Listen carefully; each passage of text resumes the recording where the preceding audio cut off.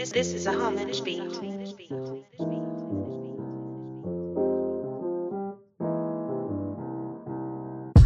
Grace and peace. Thank you for tuning in to another episode of I Saw the Lord. My name is Brandon, and I wrote a book called Burden of Proof, using known concepts to reveal eternal truths. The point of the book is to provide evidence for God's existence, but more importantly, communicate the gospel. I'll be joined by my brother Jamel, and together, we'll go through each chapter of the book. You'll learn, you'll laugh, but hopefully, you'll see the Lord as well. Grace and peace, grace and peace. Thanks again for tuning in to another episode of I Saw the Lord. It's your boy Brandon. It's been a minute. Last couple episodes I had some special guests. And I know like on the order on iTunes it's probably like out of order, like it's showing different dates. But the last ones that I released this last week was with David. We were talking about why do we perceive color. That's one of my favorite ones. And then even I think the week before that was me and KO talking about why do people create art. So I'm glad I was able to have some special guests on the show just to dive in, just get some other perspectives. But even though I'm glad to have those special guests, I'm extremely glad to have my brother Jamel back with us today. Going through concept number 29. Why should we honor a contract? So I'm extremely grateful to be with my brother here today. But how you doing, man? Talk to the people. It's been a minute. You had a good week? What's good? Man, the week we were talking a little bit before we got on the podcast, man. It's been crazy, man. Yeah. Crazy busy. But God's been faithful though. Really been working on the inside of me. Really been learning that he's more concerned about things going on inside than things going on outside the chaotic situation. He's more interested in working on me. So it's really been humbling to see that and just see what God's doing. Even though stuff is crazy, I could just see the changes he's making in people around me. What is he doing through my wife? Her business is growing. It's just some beautiful things I see God is doing, and just being here to do this again. I mean, I'm just as grateful to be here to do it, man. This is a cool opportunity, man. And I just respect your courage and jumping out, doing it, and putting your work out there. So I'm always humbled to be here to do it. No doubt, man. How about you, though? Nah, I've been good. It's been a busy week. Tomorrow, I spoke about it the past couple of weeks, but tomorrow I'm actually preaching for the second time. So I'm excited about that. So I work today, and all I'll be doing is just because and shout out to my guy Nate. Shout out to my guy Dimitri. He's a coworker who works with me, who started checking out the podcast. I definitely want to make sure I shouted him out.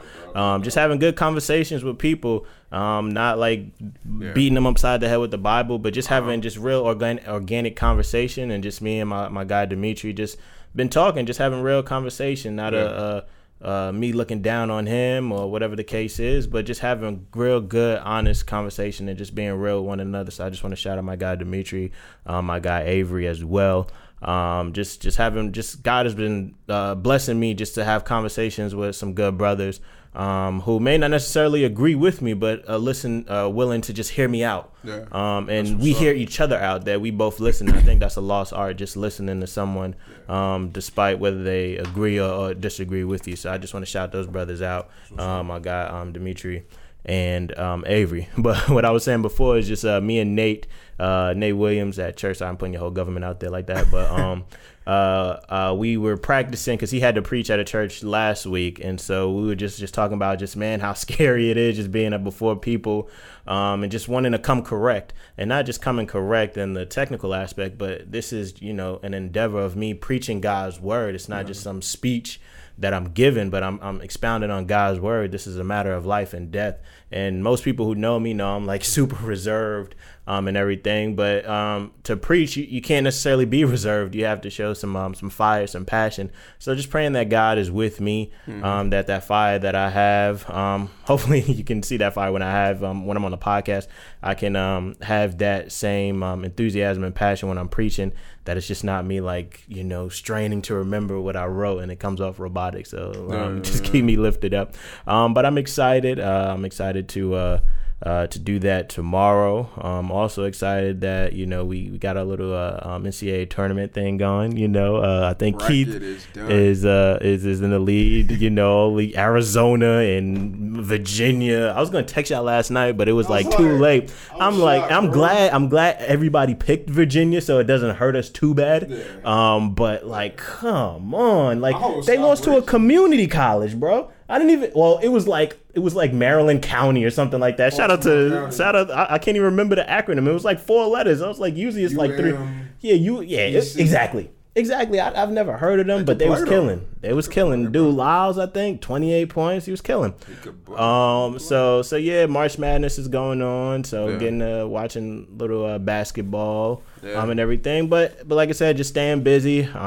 Just trying to be faithful. That's all I'm trying to do.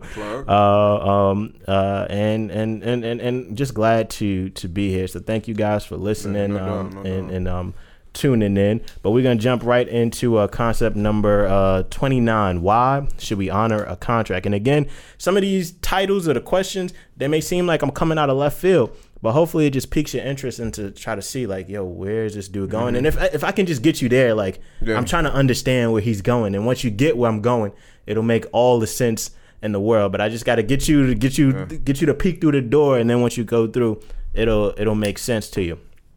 Because we all understand what a contract is. I say in today's society, contracts are seen in every facet of life. Business, schools, hospitals, all use contracts in some shape or form. Basically, a contract is an agreement creating obligations enforceable by law. So my first question to you, can you think of a time where you've had to sign a contract of some sort?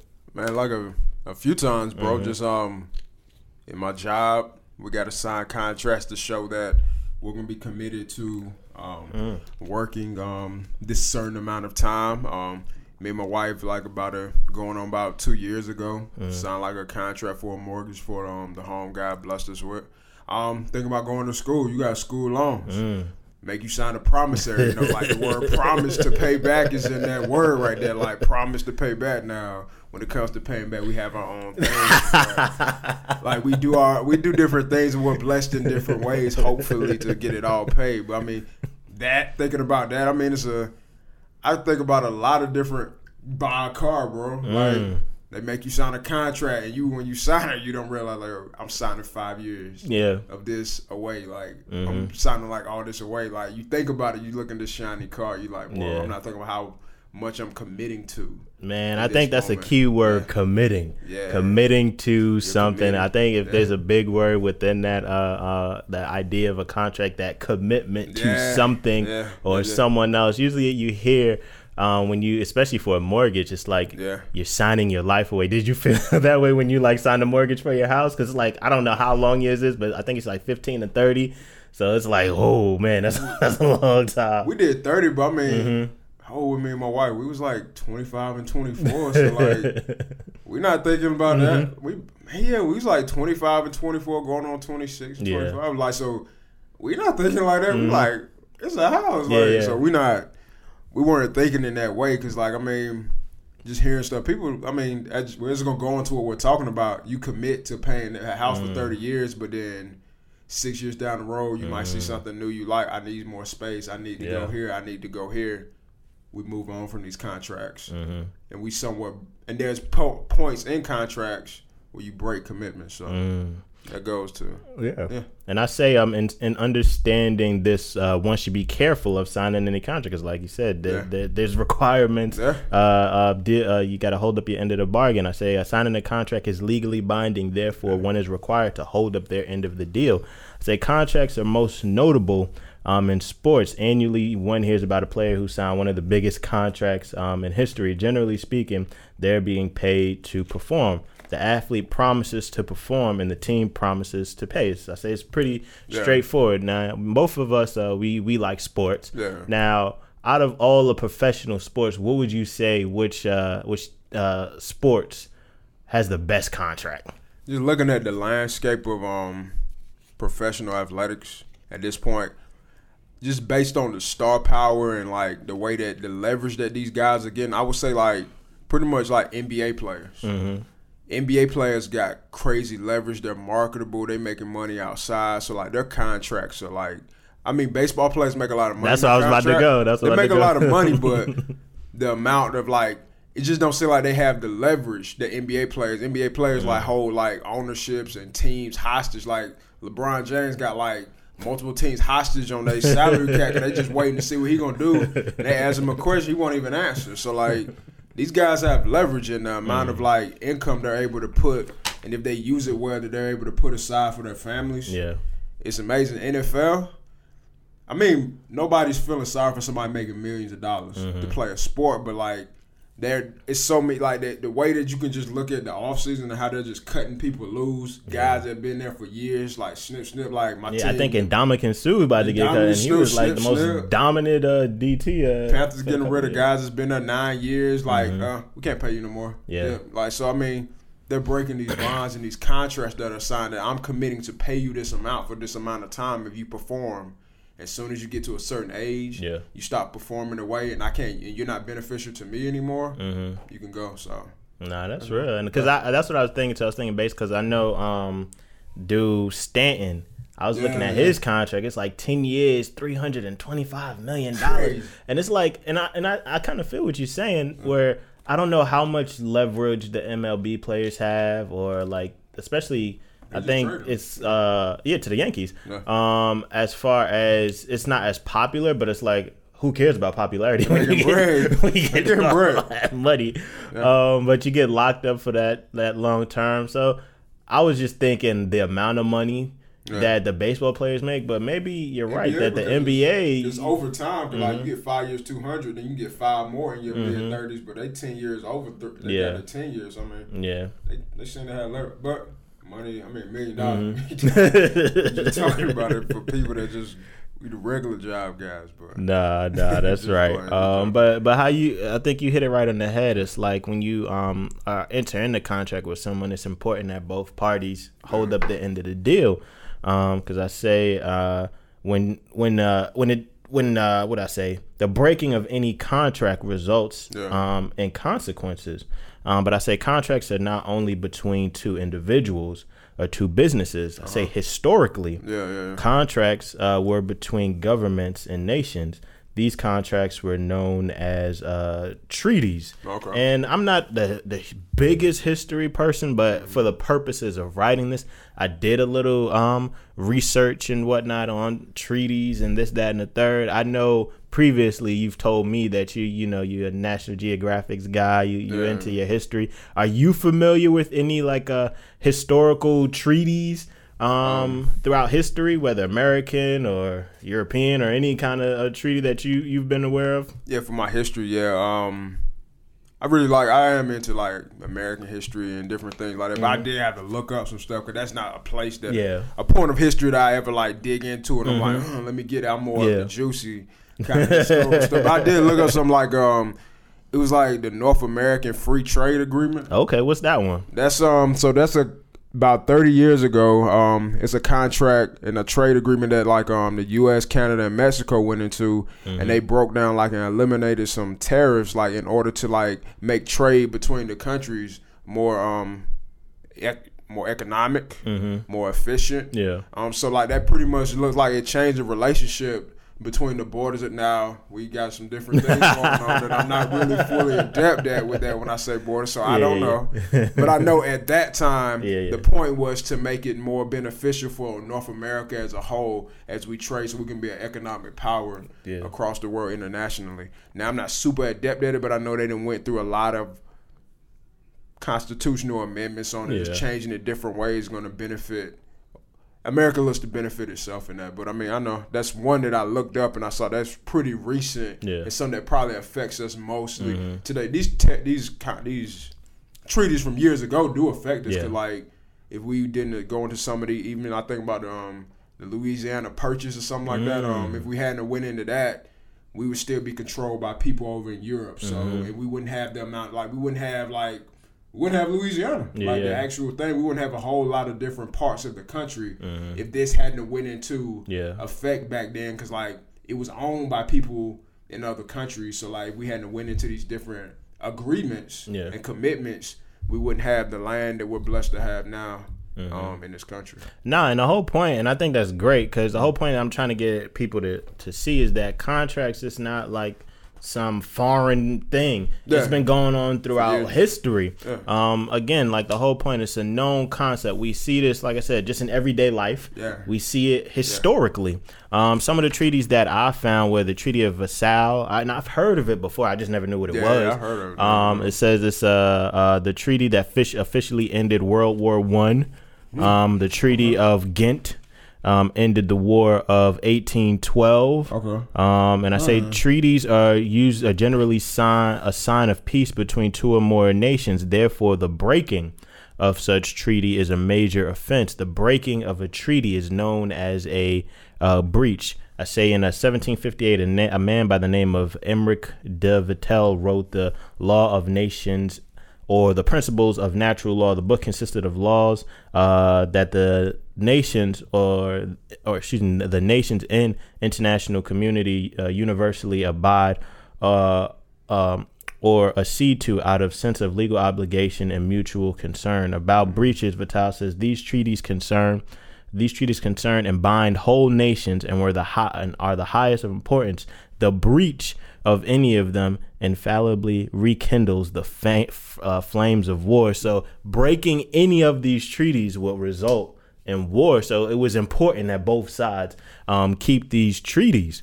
So you see how important it is to honor a contract, especially in those contexts. But the whole point is you keep your word, because if you don't keep your word, there's going to be consequences. And again, we just see this historically. And I say treaties go as far back as human civilization. I said the first known recorded treaty is the Treaty of Kadesh.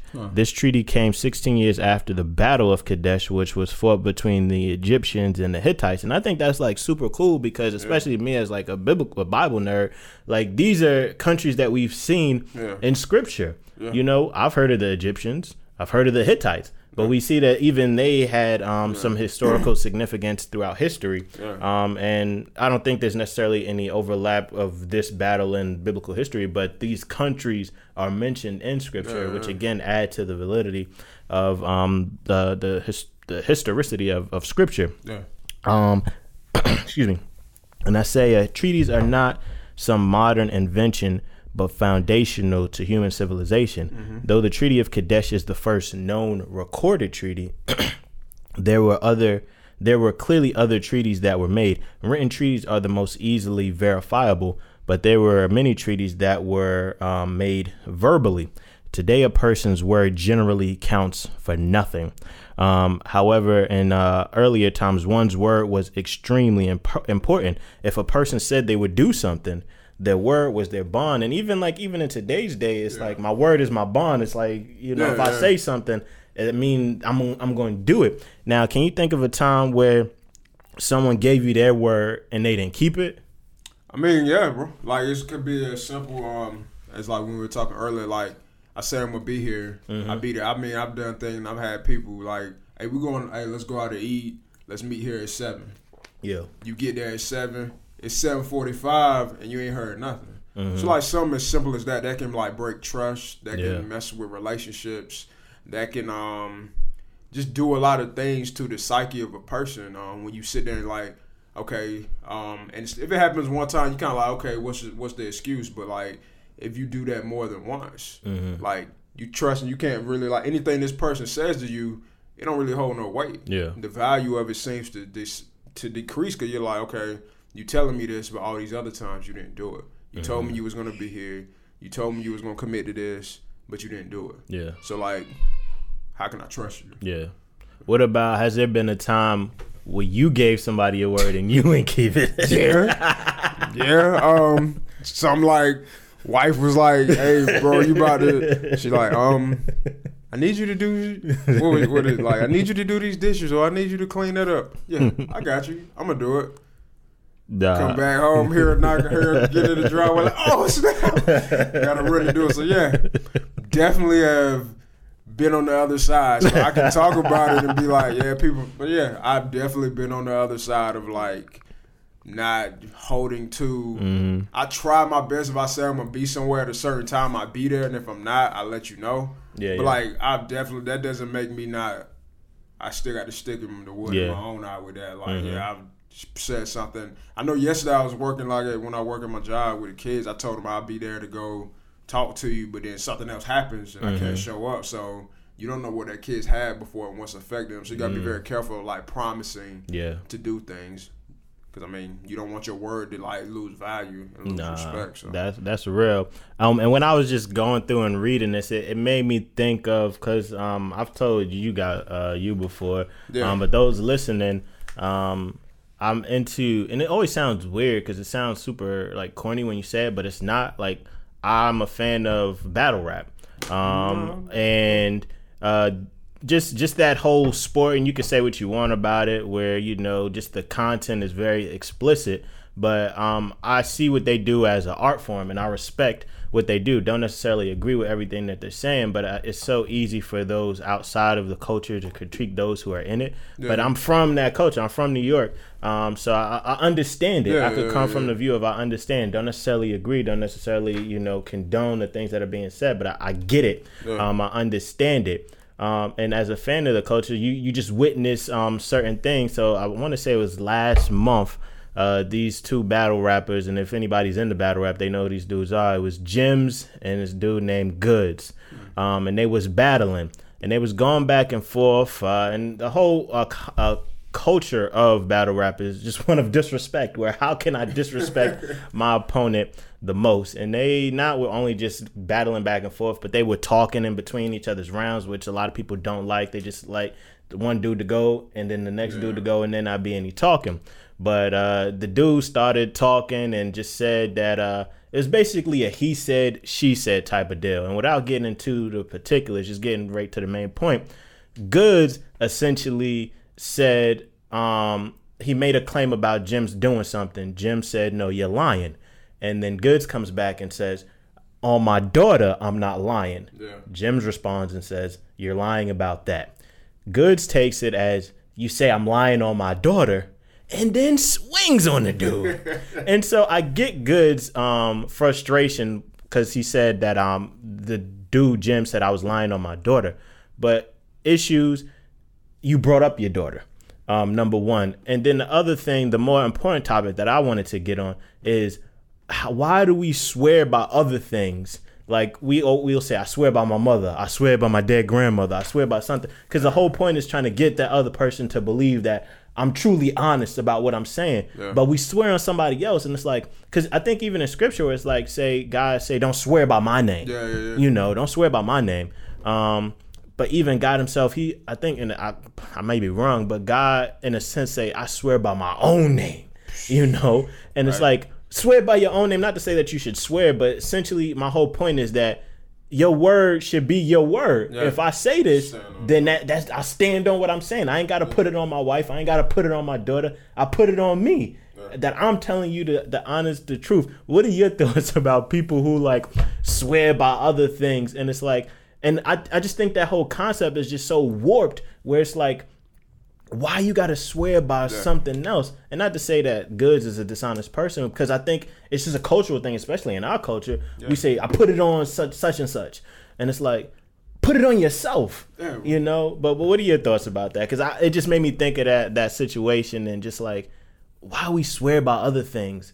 My word should be enough, you know. Yeah, my thoughts are that one, first off, I've done that before. Like growing up, I mean, just culturally, I've said like, hear somebody being like, I put it on my mom, like you put that, like you feel like that adds weight to it. That like if you say that, everybody's got to believe you. But growing older and continuing to do that, you start to see that the reason that we do that is some type of lack of accountability within ourselves, or choices we have made in our past that show that we are not really the stuff that we say or the stuff that we portray or what we're doing. That may not be who we really are. So we feel like we have to add something to it and add some weight to what we're saying. Like, oh, I swear on my dead grandma. Like, what does that really mean? Like, my grandmother's passed away. Like, I don't know what's going. Like, what does that really mean? Why do I have to swear upon something? Like, my word should be enough. It should hold some weight, and that goes to like your reputation. Like, And that's not even a reputation amongst people. It's your reputation with yourself. Like, you can look back, because you're the one that looks back on your life and see, like, I've done this,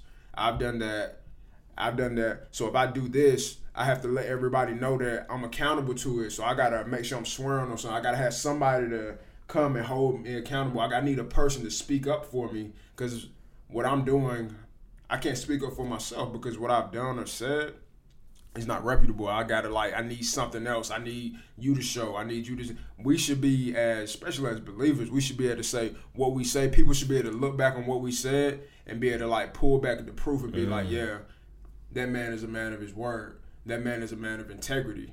But I mean, when we got to go to the point, it's not to disparage the dude that's on the battle rap, because we all men, like as men, we've all done that. Exactly. Like we've done that, but it's like, as believers, we should be able to be accountable to what we say, get it done, and if we can't, let somebody know. Like, I'm gonna be here, I'm gonna do this for you. My word should be bond, and we should be able to shake hands and do that. Yeah. Because I know back back in history, like they used to shake hands for deals. Like, I'm gonna buy this car from you, and I'm gonna pay $5,000. Shake hands, we good. And like, if you broke that was a problem. Yeah. Like, because that was what they did. That was culturally okay. Like, that was like, that's what we did, because our word means something. But like, over years and generations and wanting to be instantly gratified, we probably have broken that by like being able to just want it as quick as we can, becoming selfish. So yeah, thoughts can run deep on that, man. Like, it's like, why do we have to do that? Like, we should be able to, like, our words should be enough for that. Yeah, two things. Number one, like you said, I'm actually a fan of Gus. I don't ever want it to come off as if I'm disparaging him as all. My whole point is just that cultural idea, because we've all done it. We've all swore by something else. Because I think, and I wanted to do a little bit more study on swearing, because I think essentially the whole point is, if I'm lying, whoever I'm swearing on is going to die, or something to that effect. And that's why you say, I swear on my daughter, because you wouldn't want your daughter to die. So that's why it's so significant of it. And so, again, I don't want to make it seem that I'm attacking Goods. My whole point is attacking that idea that I got to swear by something else and that my word should be enough. But that comes in the problem, truth and lies, because if you say something and I disagree, who's telling the truth? So it's like you got to go that extra one step further to prove that you're telling the truth. And again, that's a whole nother issue that we probably get to further down. But it's like, you hit it right on the head. Just, who am I as a person? What is my reputation? I think one of the things that makes me the most proud is not that I have to say anything about myself, but other people can testify on my character. One of the things, how me and my wife met, like, we didn't really talk, but she was asking around about me, and people had good things to say about me. And I think that holds weight. Like, what kind of person are you that you ain't got to swear by somebody else, that you can just say, yo, this is what I said, and that's enough. That's enough. And it's like, it just points to, and again, we all unfaithful. I'm not trying to act like I've perfectly kept my word in all times, because I haven't. That's the whole point that I'm making, that none of us are faithful all the time. 100% of the time, none of us are faithful. But it just, when we talk about it, just made me think of that that time during that battle rap, because they started fighting, and like I said, I'm glad things are resolved, because a lot of these dudes, they come from the streets, and they trying to use battle rap as a means to not resort to violence. And so when you see it in a controlled environment, and then you see violence happens, it messes up business for people, because they got to rent the venues, they got to do all this, that, and the third, and then there's animosity between the two that's outside of rap, that it's more personal beef. And so it was a real bad situation, but I'm glad things got resolved. Both of them handled it like men. Apologies were dealt out, but it just got me thinking on, because it's just, especially in our culture, like we always say, I put this on whatever the case is, I put it on whatever, and it's like, nah, my word should be enough. I put this on me, that I said it, thus I'm going to do it, or thus it's true. But again, like I said, I think the conflict comes when somebody is opposing it. It made me think of something, how especially like in now times, like, how Google is on your phone. Like, somebody will say something, you like, nah, that ain't true. Like, you fact check it. Like, Google it. Like, we should be able to be like, oh, they said it. Like, if they really like believe it, like, why you got to go back and check? Like, unless you like, I know that ain't true. But like, they saying it, and they really like, because my wife has got me like that. She said something, and I go Google it. I should be like, it should get mad because she'll be right. I'm like, I ain't believe it. She'll be mad. Nah, so that's real. that's a little something. Nah, that's real. But before we got on that, you were saying an example of you being unfaithful, and you gave the example of marriage, and that's the next point that I make. I say,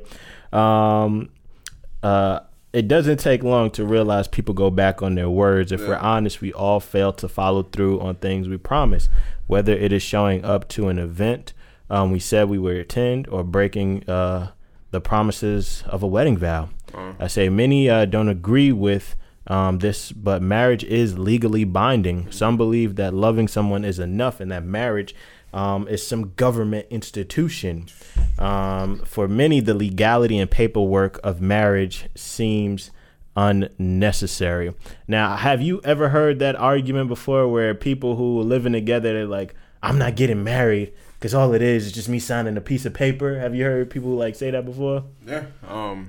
I've heard that like on both sides, like a person living with a person that say that's enough, we don't have to do this, like we don't need to really make that commitment to each other, because like you don't know what's gonna happen. Or you got that person that totally shies away, that like I don't want to give them my freedom, I don't want to make that commitment because of what that's gonna take from me. What am I gonna lose?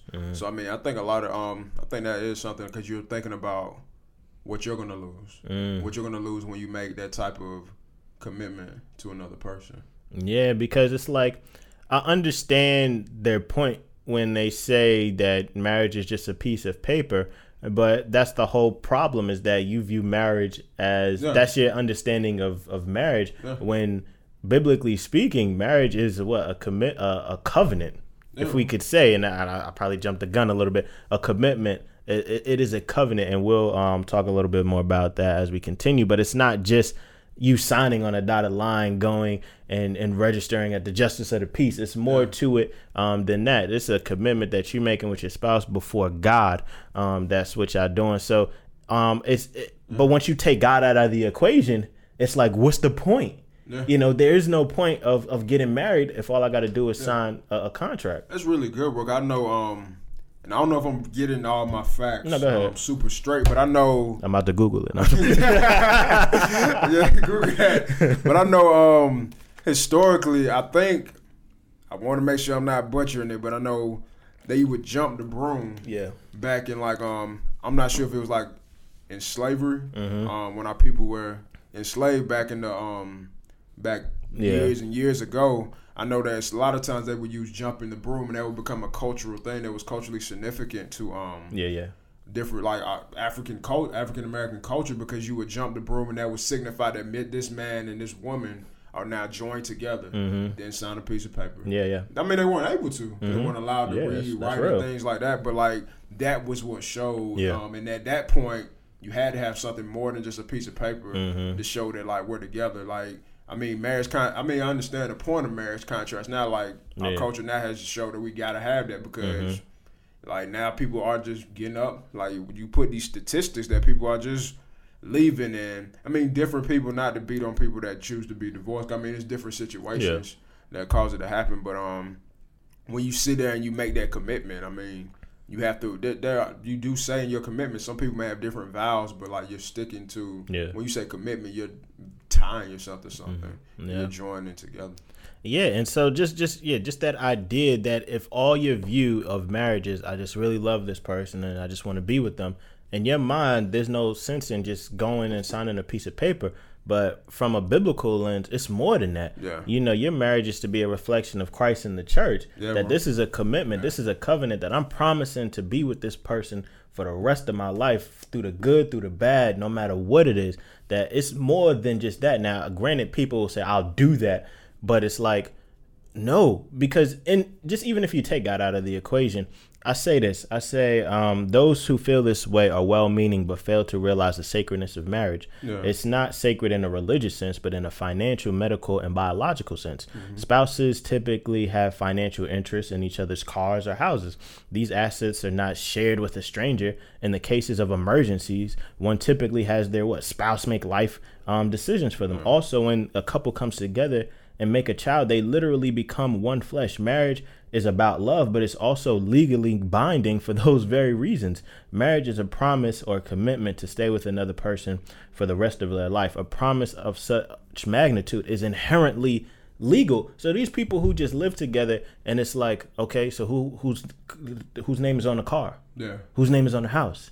When the other person gets sick, your spouse is the only one who can make decisions on you. If you're not married, that person is just Joe Blow. They don't mean nothing. There's no significance of it. And then when y'all have a kid, that's another legal matter in itself. Right. So marriage is inherently legal, even if you want to take God out of the equation. Yeah. But it's like, it's not just that. But when we boil it down to just that, and we fail to see that, no, this is a commitment that we're literally becoming one flesh with this other person. That in and of itself is legally binding, right there. And like I said, it's a covenant that we make with this other person. And because we devalue marriage so much, you were talking about it, like that because we view marriage this way, the statistics on divorce is crazy. Yeah. I say in America, there's one divorce approximately every 36 seconds, which is nearly 2,400 divorces per day. That average out to 876,000 divorces a year. That's crazy to think about, that people are making these commitments and not keeping them. And I say this, like you mentioned before, I don't want to mention this to be critical of people who are divorced, but to point out that it's common for people to break promises. Yeah. Because that's essentially what it is. Because even if you don't want to get married, you're promising to be with this other person. But it's like, if there's nothing legally binding, you can just dip. And then you can leave this other person high and dry. And again, I don't want to sound misogynistic, but a lot of times it's the woman who gets, the short end of the stick, that she may get left with the kids, or she may get left where she may not have the financial resources, or this, that, and the third. Or even if it's the other way around, it's like in divorces, not that I advocate it, there's some sort of what y'all came in here with, y'all leave with, instead of one person just taking everything and the other person not having it. But it's like, if there's no legality of it, the other person is screwed. I don't think that's a misogynistic comment. I mean, just leaving, if you, not even just our culture, but I mean, just in America in general, you see a lot of that, where men we choose to just break those commitments. And we lack that accountability within ourselves to go and really stand to what we promised to do. Yeah. If we do leave our wives or women in our lives, and we leave them with the children, or we leave them feeling like maybe leaving them with the house or money is enough, but then you didn't just leave them with that. You left them with a lot of emotional baggage, a lot of scars on the inside that can affect them. Like, we don't see these breaking of commitments and promises. It doesn't just affect things that are just tangible. Yeah. It affects people mentally. It affects people in their functioning day-to-day lives. So these promises need commitments. We can't like you were saying earlier, you can't take it lightly that you're just making a promise. I promise you. Yeah, when you promise something, I promise my wife, or I promise somebody in my life something, that really means something. And if you're gonna break it, you need to come and you need to be accountable for what you're doing. So, I mean, that's very significant, man. Nah, and like I said, again, I don't want to knock anybody who has been through a divorce. I'm just simply making a point that all of us do not keep our words. Nobody keeps their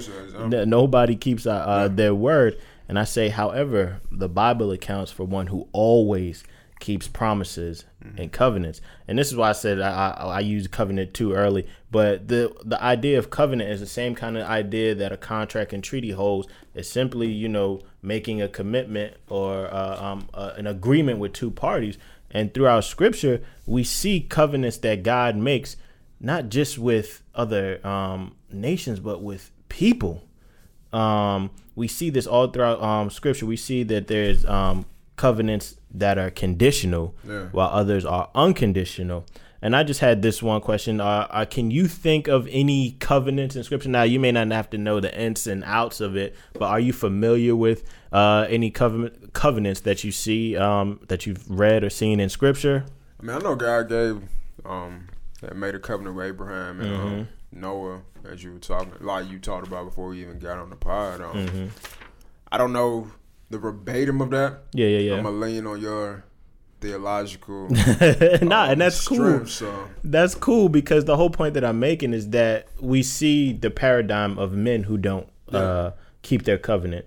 But we see throughout Scripture, God is a God who makes covenants, and he keeps his covenants with those he makes with them. And one of like you said, there's a covenant that God makes with Noah. There's a covenant God makes with Abraham. There's a covenant God makes with Moses. There's a covenant that God makes with David. Or the one with Moses is usually called the Mosaic Covenant, but it's pretty much for the whole country, nation of Israel. And then there's the new covenant that believers like cling to. We talk about this this new covenant that's seen in the New Testament, but it's actually mentioned in the Old Testament. Jeremiah 31:31 is the big verse that people harp on as far as the new covenant goes. But we see in the covenants are pretty unique, where some of them are unconditional and some of them are conditional. Unconditional covenant means no matter what you do, I'm still going to be faithful to what I promised you. A good example is the Abrahamic covenant. The Abrahamic covenant is the covenant that God made with Abraham. And this covenant, God promised three things. He promised land, which is Israel. He promised that his descendants would be, I forget, as numerous as the stars in the sky and the sand in the sea, or something to that effect, where he just have a lot of descendants.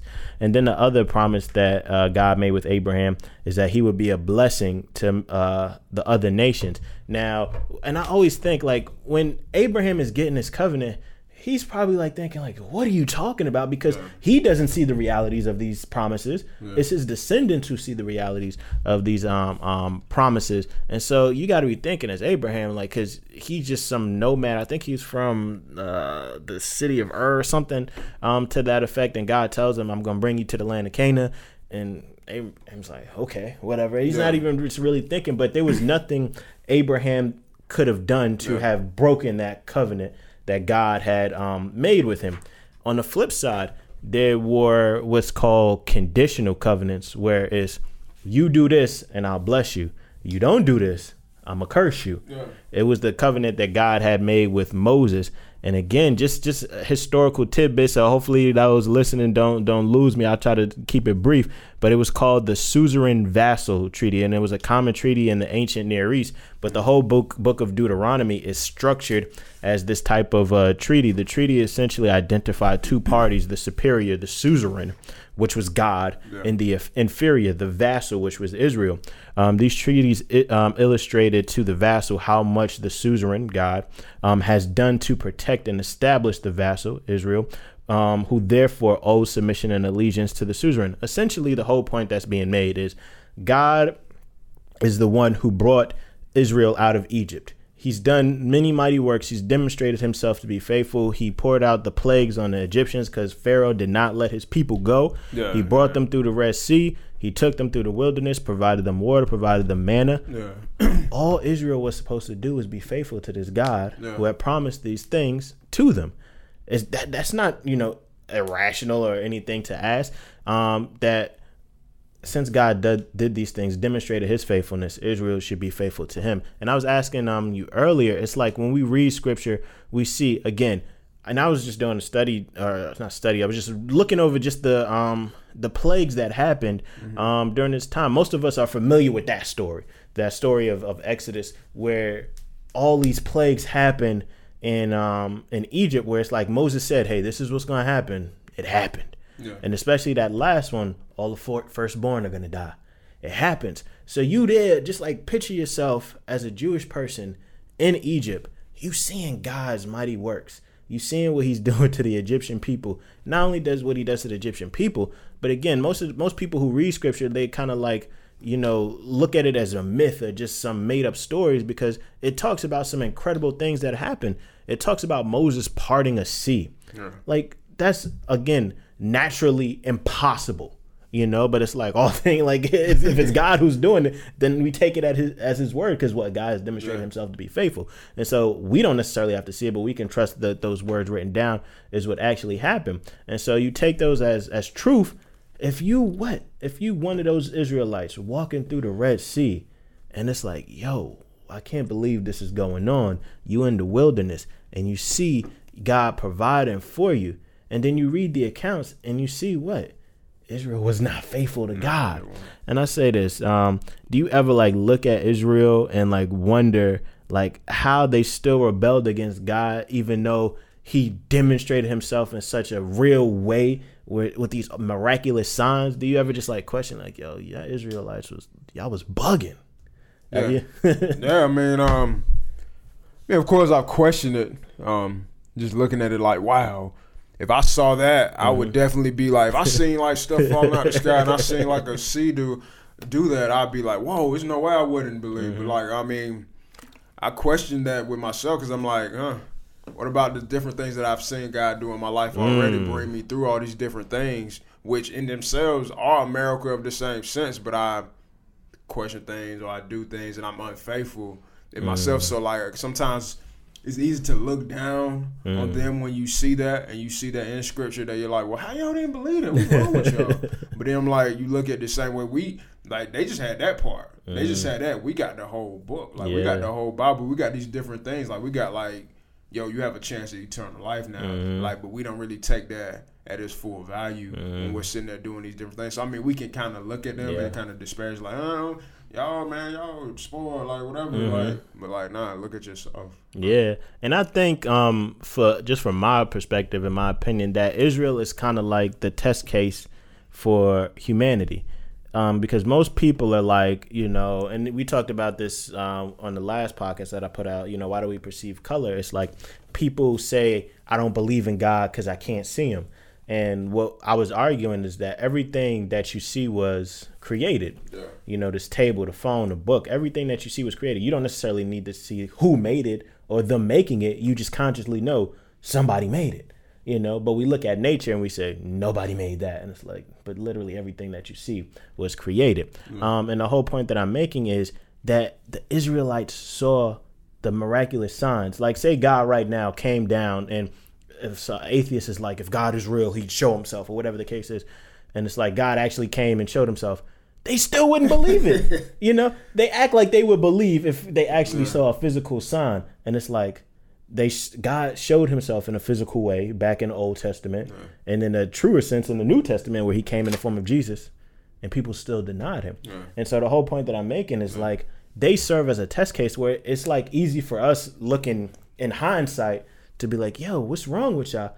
But how many times has God done things in our lives and we just continue to be unfaithful and ignore him? So I think you made a great point where it's like, God has done so many things in our lives to demonstrate himself to be faithful, and we're not faithful. We can't look down on the Israelites and think, I wouldn't have done that.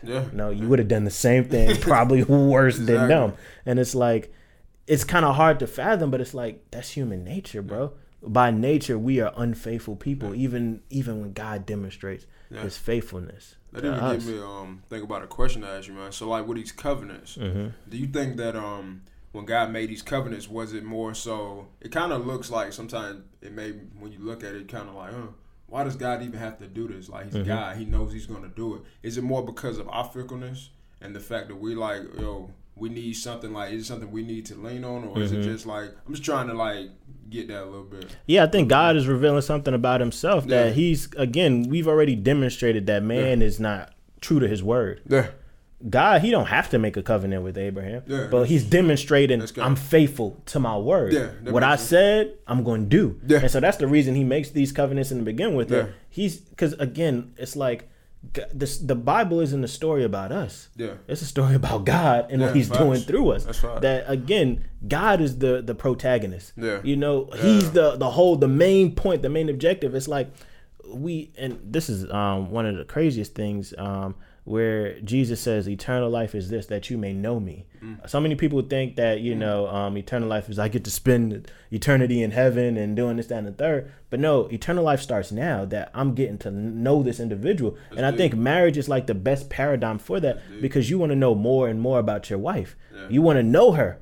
And it's like, in the same sense, we're supposed to know this person who's given his life for us, that we know him more and more and more. We see his faithfulness. How do I know God is faithful? Look what he did with Israel by leading them out of Egypt. Look what he's done. He's demonstrated his faithfulness. That's why I can trust his word, because look what he's already done. We was going back into before. Integrity. How can I trust your word? You've demonstrated yourself to be a man of integrity. Yeah. How can I trust God's word? He's demonstrated himself to be what? Faithful. Yeah. He's already proven himself to be faithful.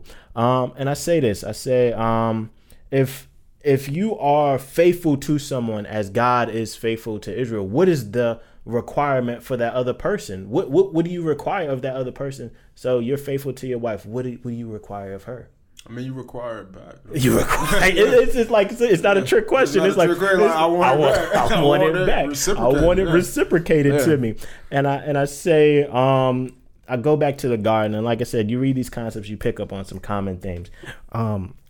Excuse me. I always go back.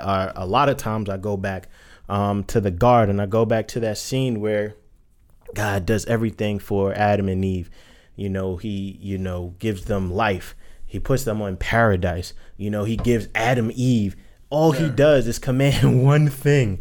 He says, don't eat from the tree. Now, the obvious question would be, God, if you didn't give the commandment, they wouldn't have broken it. But it's like God has demonstrated his faithfulness. So if God has demonstrated his faithfulness to them, God will require them to be faithful to him. So therefore he gives them this question to see, are you going to be faithful to me or are you going to be faithful to the things that I have given you? We all know how that ended. What God or Adam and Eve said, we're not going to be faithful to God. And it's like, and when you have kids, it's like you do all these things for your kids. And then if some stranger comes along and just says, come over here and just bribes them. And it's like, no, that person has done nothing for you. If you teach your kids, don't talk to strangers, don't do this, don't do that. And it's like this stranger comes along, ain't done nothing for you.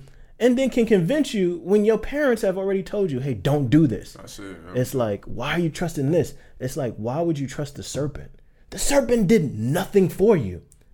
God did everything for you. Why would you not believe God, but believe the serpent? And again, it's like we look at that like, oh, that's not a big deal. There's nothing wrong with that. But again, we was going back earlier when we was talking about gems and goods. It's like when we don't trust God, what does it say? It says that he's a liar. It's impugning his character. That's why it's such a big deal for Adam and Eve not to be faithful to God, to be faithful to a creature, saying that creature was more worthy of my faithfulness, of my allegiance to God. How great of an offense is that to God? To say, God, I don't trust you. You're not trustworthy. After he's demonstrated himself to be trustworthy, and you trust this creature. The creature ain't did nothing for you. You saying, God, you a liar. Oh, God, it's like you a liar. Like just your actions. Exactly. Like when I act this way, I'm saying this to God. It's like when you really think that, man, that like goes back to just really seeing it that vividly. That like God showed me this. I do this as differently. Like just like what we're doing, how we sin now, same thing. So I mean, it's just, man, that's a lot. When you gotta look at the depth of that. Like, to the point where we're looking at the depth of like our sin. It actually hurts God. It harms him. We're calling him this. When we sin and we choose these actions and we turn our face to the sin versus him. Yeah, it's very heavy because you just read it and you just read it like, oh, it's just a piece of fruit. They ain't kill nobody. They didn't do nothing. But it's impugning the character of God. Exactly. He said, don't do it. You still did it because serpent said, nah, don't you want to be like exactly? Don't you want this? Don't you want to be like him? No, But it's like, how often are we guilty of that same thing? It's like we know who God is and we don't trust him. Essentially, we are indirectly impugning the character of God, that we're saying, you're not trustworthy. You're not faithful. Therefore, I'm going to do my own thing. I'm going to lean into my own understanding. It's like, no, not at all. And it's like, once you put it in that context, you see how massive sin is, the sinfulness of sin, the depth of it. But again, just God just demonstrates himself to be trustworthy and faithful, because, and it's really funny because in this chapter, I kind of argue for another covenant. So I talked about the Abraham, the Mosaic, and the Noahic covenant. But I believe that there was another covenant. I believe there was a covenant with Adam. And it's funny because I was in class and my teacher, he like completely obliterated that idea. He's like, there was no covenant with Adam. And I was like, I structured my whole chapter believing that there was a covenant with Adam, and you come and you tell me there was none. And it's like, it's an issue for debate, because I cling to Hosea, where it says, but like Adam, they transgress against the covenant. And so I'm thinking Adam from Genesis. He says that Adam is actually a city, and that it's not talking about the historical Adam that had lived. And I was like, I got to do a little bit more studying on it. But he was just like obliterating my whole idea that this was a covenant that was made. But I was like, it fits so nicely in my chapter. And I tried not to do too many things that were too controversial. And it's not a huge deal, because there's some people who do believe it's a covenant, some people who don't. But it was just funny how I'm in class with my professor, and he's just going to town like, this is not a covenant or anything like that. And it's like, in its context, because if you read it, like the next verse, it talks about like the city of Gilead, so it almost makes sense. But it's like, why did the author use the word covenant? You know, he could have used a different word. So it just made me think, oh, there must have been a covenant with Adam in Genesis, but I'd have to do a little bit more study. Yeah. But going under the pretense that God did make a covenant with Adam, that he made a promise, because that's what my argument is. God made a promise to them. He said, if you do not eat from this tree, you will have life, or you will have death, or something like that. So he gave a condition, and he would follow through on that if they broke the covenant. But yet at the same time, he made another promise to them after they had ate. And I say this before I get to that question, because we're talking about promises and all, and this, that, and the third. What would you say is the greatest promise that God has given? Just in my own opinion. In your own opinion, yeah. I just like just for me this Hebrew going in I looked it up. Hebrews 13, 5, where he talks about, where we're talking about keeping your life free from money, be satisfied with what you have, for he himself said, I will never leave you or abandon you. And I just think that that's a good one. That's just very, very, very it encompasses a lot. Like God telling you that I'll never leave you or forsake you. It's like, it just brings a lot. It's very loaded. I think it's very loaded when you think about the fact that, like, wow, I really don't have to depend on money, or I don't have to depend on this. I can really depend on him. That's literally like giving yourself over to God. Like, if you're like, okay, if I don't have to depend on this because you told me you'd never leave me or forsake me. Oh, like, if I have a child, I let them know, like, I'm not going to leave you. I'm not going to abandon you. You can depend on. They're going to depend. They're going to look to you. So, yeah. That's where I'm thinking, like, that's very, whenever I look at that scripture, it's like, it hits me. Not saying that I'm like all walking around knowing it, but figured it out, but it hits me and it makes you think like, wow, I would never leave you or forsake, I would never abandon you. It's like, so he's with me all the time. When I screw up, when I'm good, when I'm not. So I think that promise in itself, like, he made those promises are loaded throughout the Bible, but just seeing it in that context of, like, just in our culture that we make a dependence on resources and things like that to fulfill commitments and do all these things, like we're talking about, but like knowing that God has promised that I'll never leave you or forsake you, even if you do mess up, even if you do break a contract, even if you do these different things. That's very. There wasn't a right or wrong answer, but I would agree that is probably the greatest promise that God has made, because it encompasses pretty much all of the other promises that there is. Because what happens is that after Adam and Eve sin, God makes a promise that through the woman's seed, she will crush the serpent's head. So from the very beginning, people call this the proto-evangelion. And again, there's some debate on that, but I believe this is referring to the Messiah. Yeah. You know, it's referring to that there's going to come a time where God is going to become Emmanuel, which is God with us. God with us, and clothe in flesh and walk and dwell among us and defeat all of God's enemies, death, sin, and wickedness.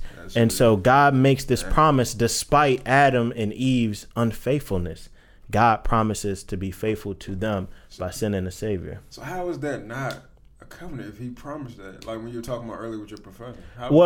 Because it doesn't say covenant or anything like that. So, what if it's the same thing as a promise? I'm trying to. Well, I think he's just talking about it like in the most literal sense because the word is not there. I think you can make those implications. Okay. You know that they're because like you said, then people go to the extreme, which you could still argue that and we get real deep, that even before creation, that God made a covenant within himself to redeem the world. That is deep. You know, with them, exactly. So really deep. It gets really deep, even though there's an argument for it, because in Ephesians it says before the foundations of the world, he chose those. So even before God had created the earth, God had this plan of redemption. Making covenants with himself. Yeah, so it's like, this is what I'm promising to do. Exactly. So it gets really deep. So there's no explicit mention to it, but it gives birth to ideas that I think there's a reality. I think the furthest we can go is God's plan of redemption was his plan from the very beginning. Because a lot of people teach, which I call like plan B theology, because and it sounds crazy now that I think about it, because what plan B actually means. Exactly. But essentially people I think are of the belief, because Israel failed to live up to what God wanted, then he turned his attention from the Jews and he turned it to the Gentiles. I don't necessarily subscribe to that, because I think God's plan all along was to redeem all of mankind, Jew and Gentile. So I don't subscribe to that thinking. But because again, most people think the gospel is a New Testament idea. The gospel isn't a New Testament idea, or they say that Jesus is only in the New Testament. No, Jesus is in the Old Testament too.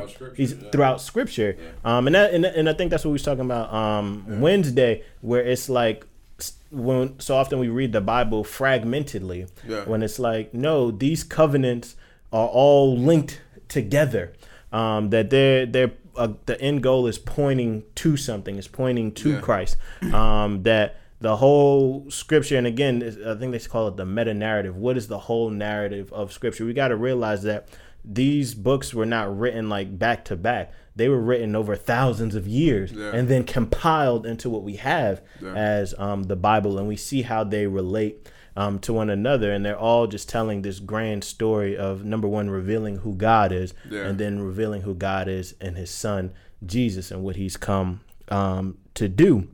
And so God promises to send a savior. And one of the other things about Scripture that's super remarkable, and it testifies to its validity, is prophecy. And so I've always had that, because one of the prophecies that still have been fulfilled is what's going on in Revelations.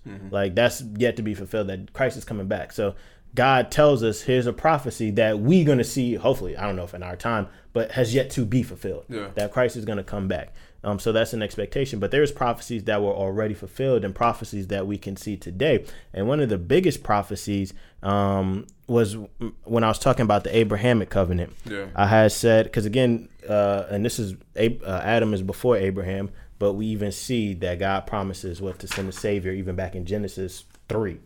But the covenant that God made with Abraham was a couple chapters later in chapter 12. And I say he promised three things. He promised land, he promised descendants, and that he promised that he would be a blessing to other nations. Again, Abraham is like, I'm just one man. How am I going to be a blessing to the nations? But we read, it says, and this is Galatians 3:16, it says, now the promises were made to Abraham and his offspring. It does not say into offsprings, referring to many, but referring to one, and your offspring, who is what? Christ. So again, back in Genesis, God had in mind that he would be a blessing. What does it say? That the promises were made to Abraham's offspring, not offsprings, plural, but what's singular, in Christ. And then what I say earlier, it was mentioned that Abrahamic covenant is an unconditional covenant. This covenant appears to be a continuation, and I say from the Adamic covenant, which promised a savior. So that was the whole point that I was making, that it promised some sort of savior. The book of Galatians clearly teaches that the promises made to Abraham and his offspring, not plural. One would think the offspring is Isaac, but in a true sense, in an ultimate sense, it's a reference to Jesus. I say Jesus is Jewish, therefore understanding Jewish history is essential to those who adhere to the Bible. And doing so, one sees a tremendous continuity between the books written by different authors that span over thousands of centuries. I say the promises made in Genesis are carried into the New Testament and are evident today. In regards to the promise, Scripture says, foreseeing that God would justify the Gentiles, non-Jewish people, by faith, he would preach the gospel beforehand to Abraham, saying that that in you shall the nations be blessed. Yeah. And so again, the gospel is in the New Testament idea. Paul says that God preached the gospel to Abraham. This is thousands of years before Jesus come. Again, Abraham doesn't realize this is what's going on, but the gospel is what? That through Abraham's seed, through the line of the Jewish lineage, that what? There would this person come, who? Jesus, and that he be a blessing to many nations. How in the world is Jesus a blessing to many nations? I don't know about you. I just did my 23andMe, so I may come back saying that I'm Jewish, but you're not Jewish, are you? I know. You're Gentile in all sense of the word. You're not of Jewish descent. Maybe, I don't know. Who knows? But we'll say, for the sake of argument, we'll say no. But how is Abraham's offspring a blessing to the nations? What? You're the recipient of Abraham's son that was a blessing to other nations. That what? At the end of the day, at the end of the time, every nation, every tongue will what? Sing of his praise. Yeah. God made this promise back to Abraham that you are now a recipient of. That's legit. That God made this promise all the way back then. Yeah. Me and you are recipients of what was said. So we see what God's promise remains to be true. And I say this, even if one does not believe in the Bible and simply views it as fantasy, one cannot deny it's pretty fascinating. Years ago, God made a promise to a man and his offspring. His offspring is said to be a blessing to the nations. Again, one does not have to believe in the Bible to recognize that what? 31.5% of people across the world identify as Christianity as their religion. Yeah. These are just objective stats because I think it's either, I would say Christianity, I think Islam is up there, but I think Christianity is the most people identify as Christianity as their religion across the world. That this one man is what? Being a blessing to the nations, not just to the Jewish people, but the world identifies as Christian. Yeah. What? Because of what? Jesus is what? Abraham's offspring. Yeah. A Jewish person is now what? People claim a Jewish Messiah as their savior. Yeah. Not Jewish people. Like it's kind of crazy to think about that. What? Because people will be like, the Bible is just some made up book or such and such. But we all know this was written before any of us were born. Yeah. But yet we see what? The promises that God made to Abraham are coming true. And me and you are living examples of this. Because what? A Jewish savior, a Jewish person is our savior. And so it's just crazy to think about that God is faithful to his promises. And we see that lived out today. And just continuing on with that theme, just again, when we see faith, and I think just that paradigm of a marriage is so huge because we're called the bride of Christ. And it's always crazy how when we talk about people who are in relationships that are unfaithful, it's usually the man who's unfaithful. Yeah. But when you read scripture, and I think we talked about this before, when we see the book of Hosea, it's pictured as the woman being unfaithful. Mm-hmm. And most men, they would not tolerate that. Like most men who cheat always beg the woman to take them back. But how many times if the woman cheat, the man is like, get up out of here. You know, we not exactly. We not willing to, forgive or show any kind of grace. But it's like, exactly. It's like, but in scripture, we're pictured as the bride who has been unfaithful. Yeah. But what? God still remains faithful to us. Yeah. And like I said, I was talking about the book of Hosea where it talks about go take yourself a wife of whoredom and have children of whoredom. And it's like, why would God command such a thing? He says, for the land commits whoredom by forsaking the Lord. This is a unique situation. This unique situation was to serve as God's faithfulness to his covenant people Israel. Israel turned to other gods and continually demonstrated their unfaithfulness despite all God had done. This is similar to a woman who is married to a man who loves and protects her, but gives herself over to other men. Most men would not tolerate this. Most would want a divorce. However, God does not divorce Israel, but he remains faithful. So is he literally like referring to like a prostitute there, or he talking about like a woman that just lived in that type of city? So like that's a literal prostitute. Gomer. It was a problem. Yeah. She was a real person that Hosea was supposed to marry, and he did marry actually. Wow, bro. And he's like, yo, why God? Why would you make me do this? But he's like, I'm showing you a picture that what picture. Exactly that this is to illustrate my love to Israel. That Israel has gone after other gods, prostituted them, because we talked about prostitution before, and we connected with idolatry. You're being faithful to all these other people. It's just like the marriage. Imagine I won't say your spouse, but imagine you're married and your spouse is giving themselves over to somebody else when you've demonstrated yourself to be faithful. You've demonstrated. Again, most men would be like, I'm out. I want a divorce. God don't do that to us. No. And that's why that marriage picture is so perfect, because it's like we give ourselves over to money. We give ourselves over to fame. We give ourselves over to every other thing. We prostitute ourselves out to every other thing that is not faithful to us. God is saying, I'm faithful to you. Why are you giving yourself over to these other things? God, because what we say, if someone is faithful to you, the requirement is that you be faithful back. Yeah. God is faithful to us. He requires it back. But yet we say, nah, I'm good, God. But yet he still remains faithful to us. And he doesn't break it. I say, where I go, I said the Bible is filled with promises God has made. The greatest promise God has made is to send a savior.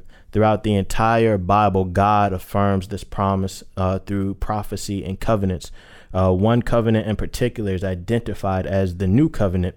And this covenant, God promises to write his law on the hearts of people and to forgive their iniquities. He says, what? I will be their God and they will be my people. This is covenant language that guarantees God will have a people who will be faithful to him. This type of language is in Hosea, speaking of Gentiles again, that what? Those who are not my people will be called my people, and he will say, you are my God. So again, going back to your point in Hebrews, that God is with us. He ain't just with the Jewish people. He's with the Gentiles as well. And this is what the promise that God has made back in Scripture, that he promises to what? Be our God. Despite our unfaithfulness, God promises that he will be with us. He has demonstrated himself.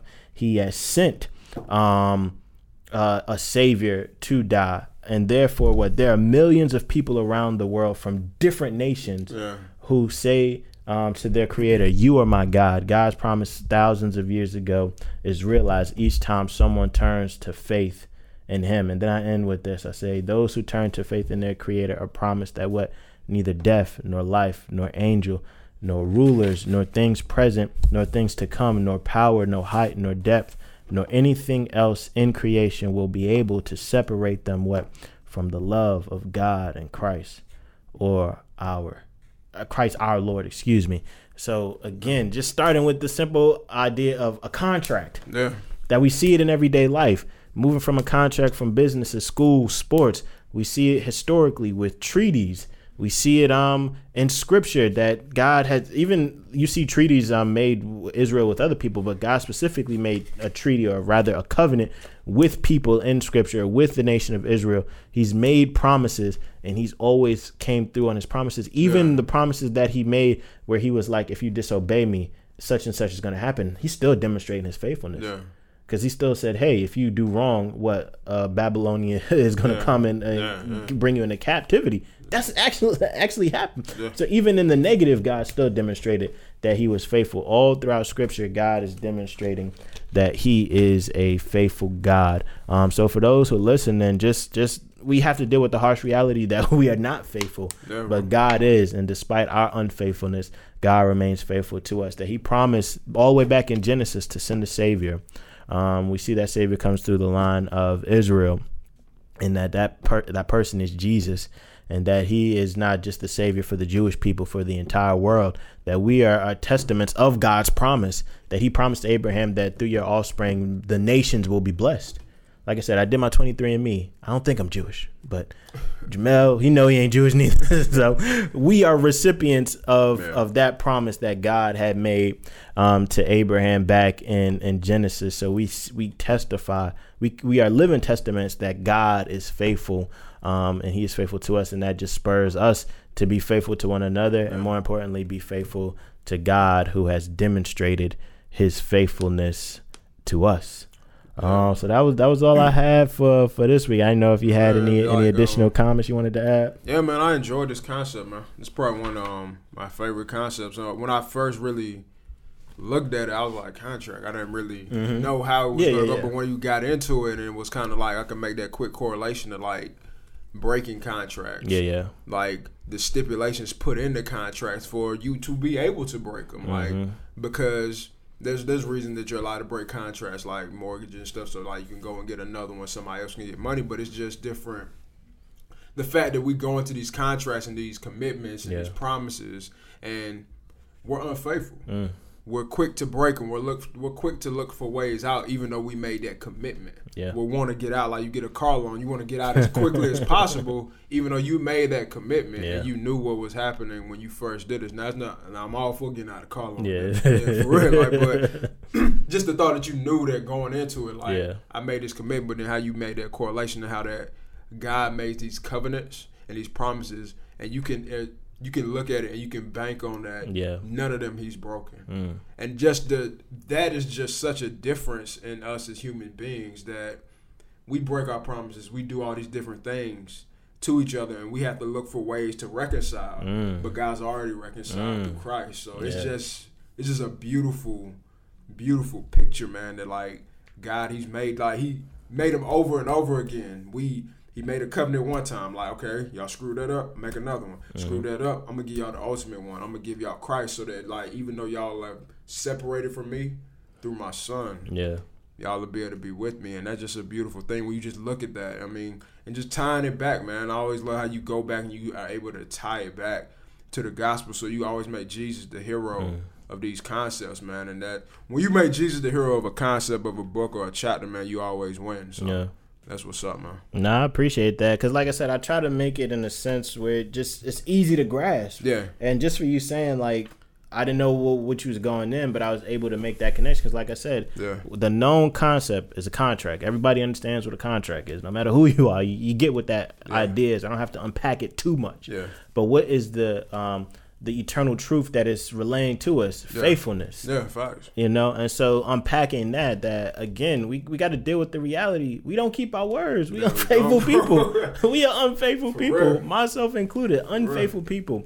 We've demonstrated ourselves to be unfaithful, but what God is faithful, and He has demonstrated Himself through Scripture, through the promises that He has kept with those He's entered into covenant with, and we are recipients of those promises.